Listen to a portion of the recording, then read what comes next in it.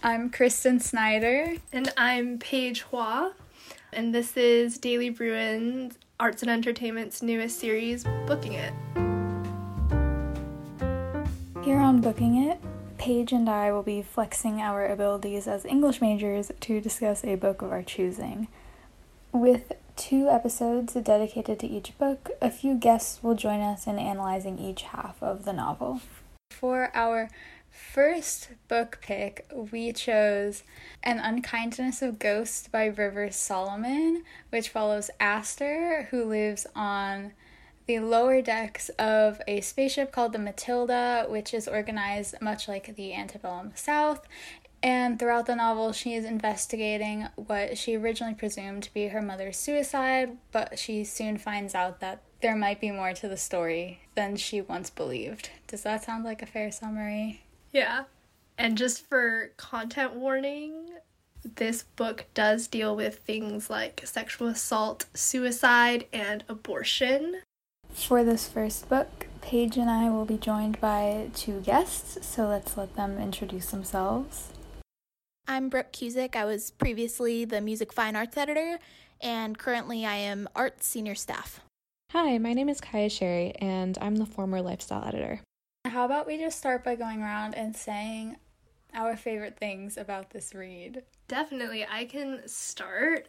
Something that really intrigued me about this read was it felt really exciting and that each chapter was constantly pushing towards a larger payoff. We only read the first half for this episode, so I'm excited to see where the second half leads. I really liked how the book kind of unpacks Aster's personality and how it kind of reveals it. It reveals it a little bit slowly, so the build-up is kind of slow, but already within the first half I can tell that she's really standing up against the larger power sources in the novel, which is kind of refreshing to see in a lead character.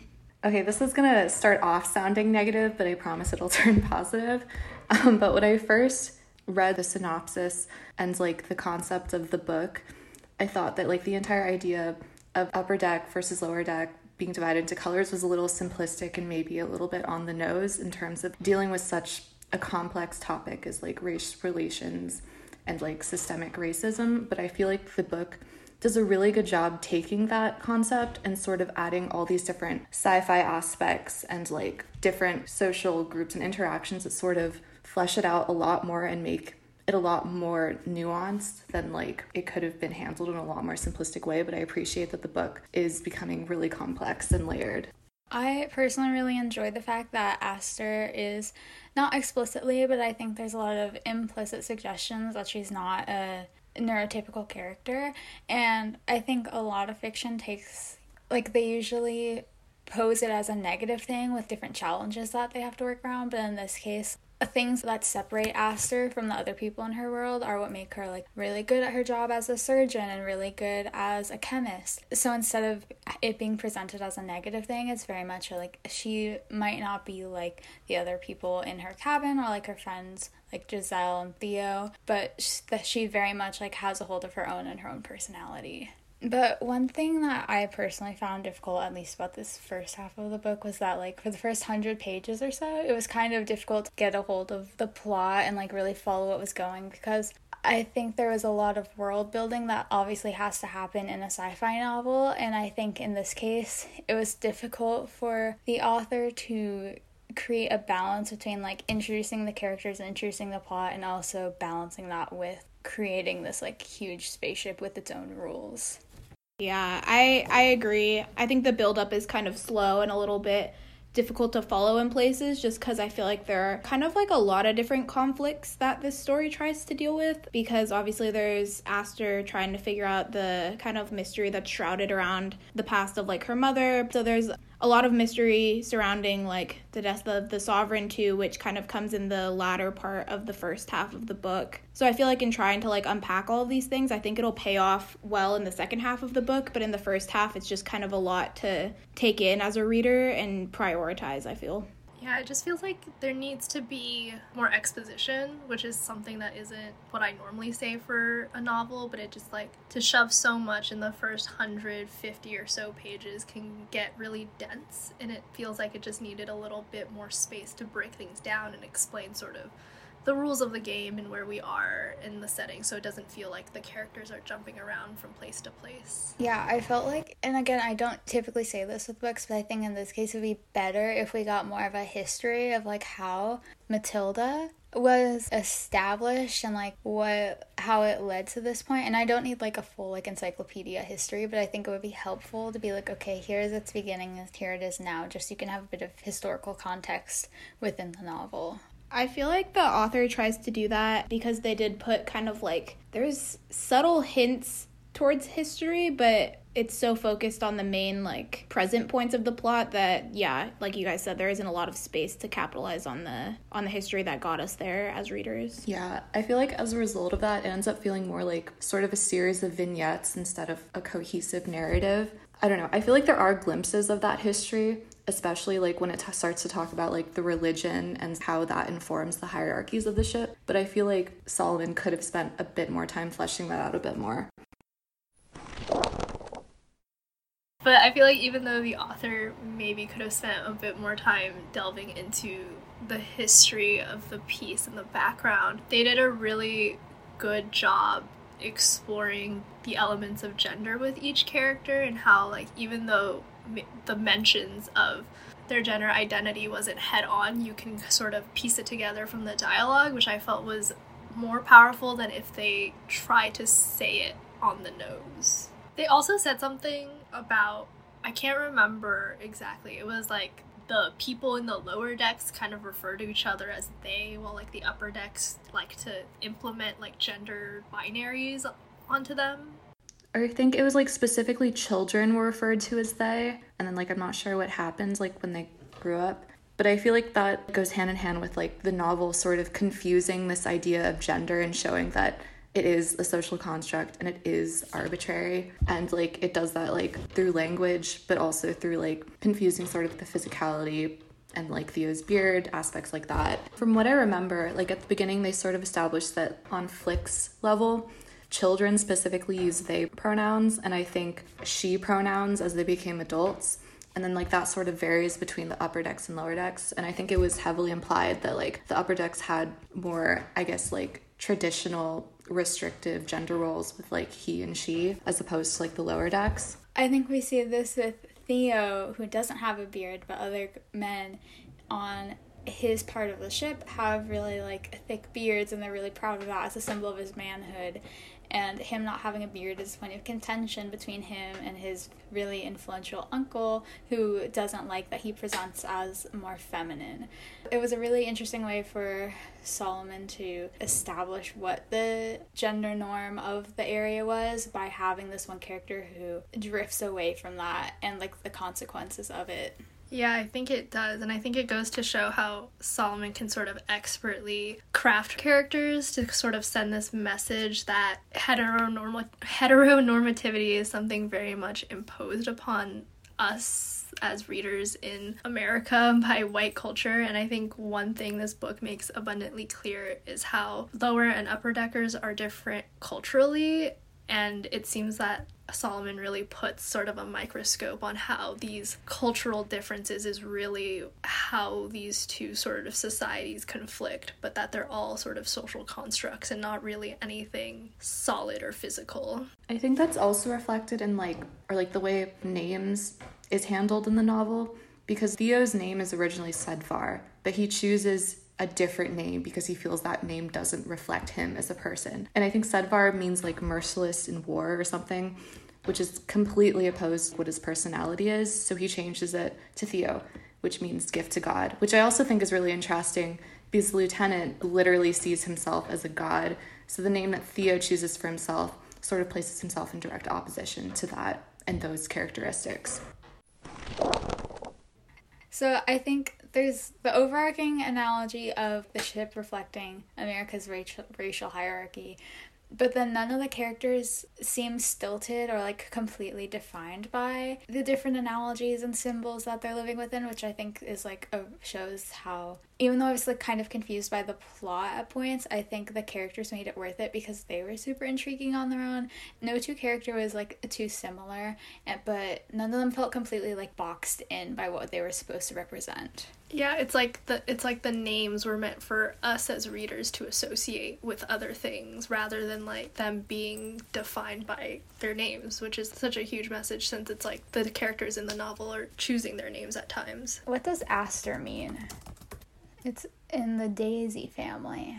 I think that's interesting because I feel like flowers can normally be like a symbol of femininity, but I think that part of what makes Aster such an interesting character is that she kind of like rejects that at times and values kind of like her passions more than that, or maybe not, that might not be the right way to say that, but like she has such an interest in like being the healer and being a chemist and stuff like that it's not necessarily like, doesn't she have her uterus cut out as well? Yeah, so I think that makes her a really dynamic character because it's kind of like another instance of names not defining who a person is, and kind of their actions and how they choose to live their lives kind of defines it more than that. Well, it's also interesting because according to Google, so take this with a grain of salt because this is just not the Google definition of the word. The like specific plant that is the aster is typically pink or purple, typically in like American society representative of like femininity and girlhood and things like that. It's super interesting because for Aster, gender doesn't seem to be a personal thing at all. It's kind of like she exists in a body, but she's never like, her gender isn't like a topic of concern for her. At the same time, she is very cognizant of it as a societal issue, and especially there's one point where, let me pull up the quote I had written down. She's mentioning how the guards in the lower decks treat the woman, and there's a lot of like fairly graphic scenes throughout the book, but at this one moment she comments that even though the guards rarely kill the woman, they were, quote, experts at towing that line. Even though like she personally doesn't care about her gender, she's so aware of how other people care about her gender and how other people will use that as a means of inflicting violence upon her. And I think Solomon explores this concept of institutionalized violence against women like throughout the first half of the novel pretty in depth. Yeah, it was such a heartbreaking moment for me to read when she was in bed rubbing ointment between her legs and people thought she was masturbating, but really she was trying to protect herself from the pain of being raped. That was just such a powerful couple pages for me. It brought chills. Yeah, I think what made that scene so, like, hard-hitting was the fact that she was so nonchalant about it. She's like, oh, this is just something that I have to do, and then other people make comments about it as a means for, like, them to explain it within the narrative. But the fact that she was just like, okay, I do this thing, and it, like, it's kind of an inconvenience at times, but I have to do it. Like, I think that's what really drove that point home. To jump off of that point, I feel like that scene particularly is just so awful just because of how normalized it all is for them, which is something you guys have been saying. And also I feel like, jumping off of my own point, I guess, the way that like outward appearance ties to that, because there's that scene with Giselle where Aster accidentally punches her face and she's like, appearance is really important because you're pretty and that helps you get favor with men. And again, that's something that's normalized. If you're pretty, then you can use that. But I don't know. I guess it has to all tie in with like the way that people present. It just affects the way that people treat you and the way that people perceive you. Well, if I'm remembering right, there's also kind of like a rejection of that, right? Because doesn't Giselle say something along the lines of, even if I do have like scars on my face, like I'm still beautiful? Or did I make that up? No, yeah. I feel like I didn't. Yeah, I feel like Giselle definitely like tries to reject the boxes that people try to put around her, you know? And that's like a really great example of that. Well, we were talking about appearance. There was this scene when, pretty early on, when Theo is first introduced as the surgeon, and they're talking about how he is part black, but he's light-skinned enough where people can, like, I think, this isn't a direct quote, but they can kind of overlook that and, like, let him just, like, be good at being a surgeon. And then later we see Aster working as a surgeon on the upper decks. Like, she can only do so when she's with Theo because she has darker skin. So that just goes to show, like, how much, on top of gender issues, how much your race and, like, the color of your skin can go on to impact how society views you. Well, yeah, because even he says, if I'm not wrong, that he views her than being more, like, intellectually and, like, surgically gifted than he is. So that just proves that point further.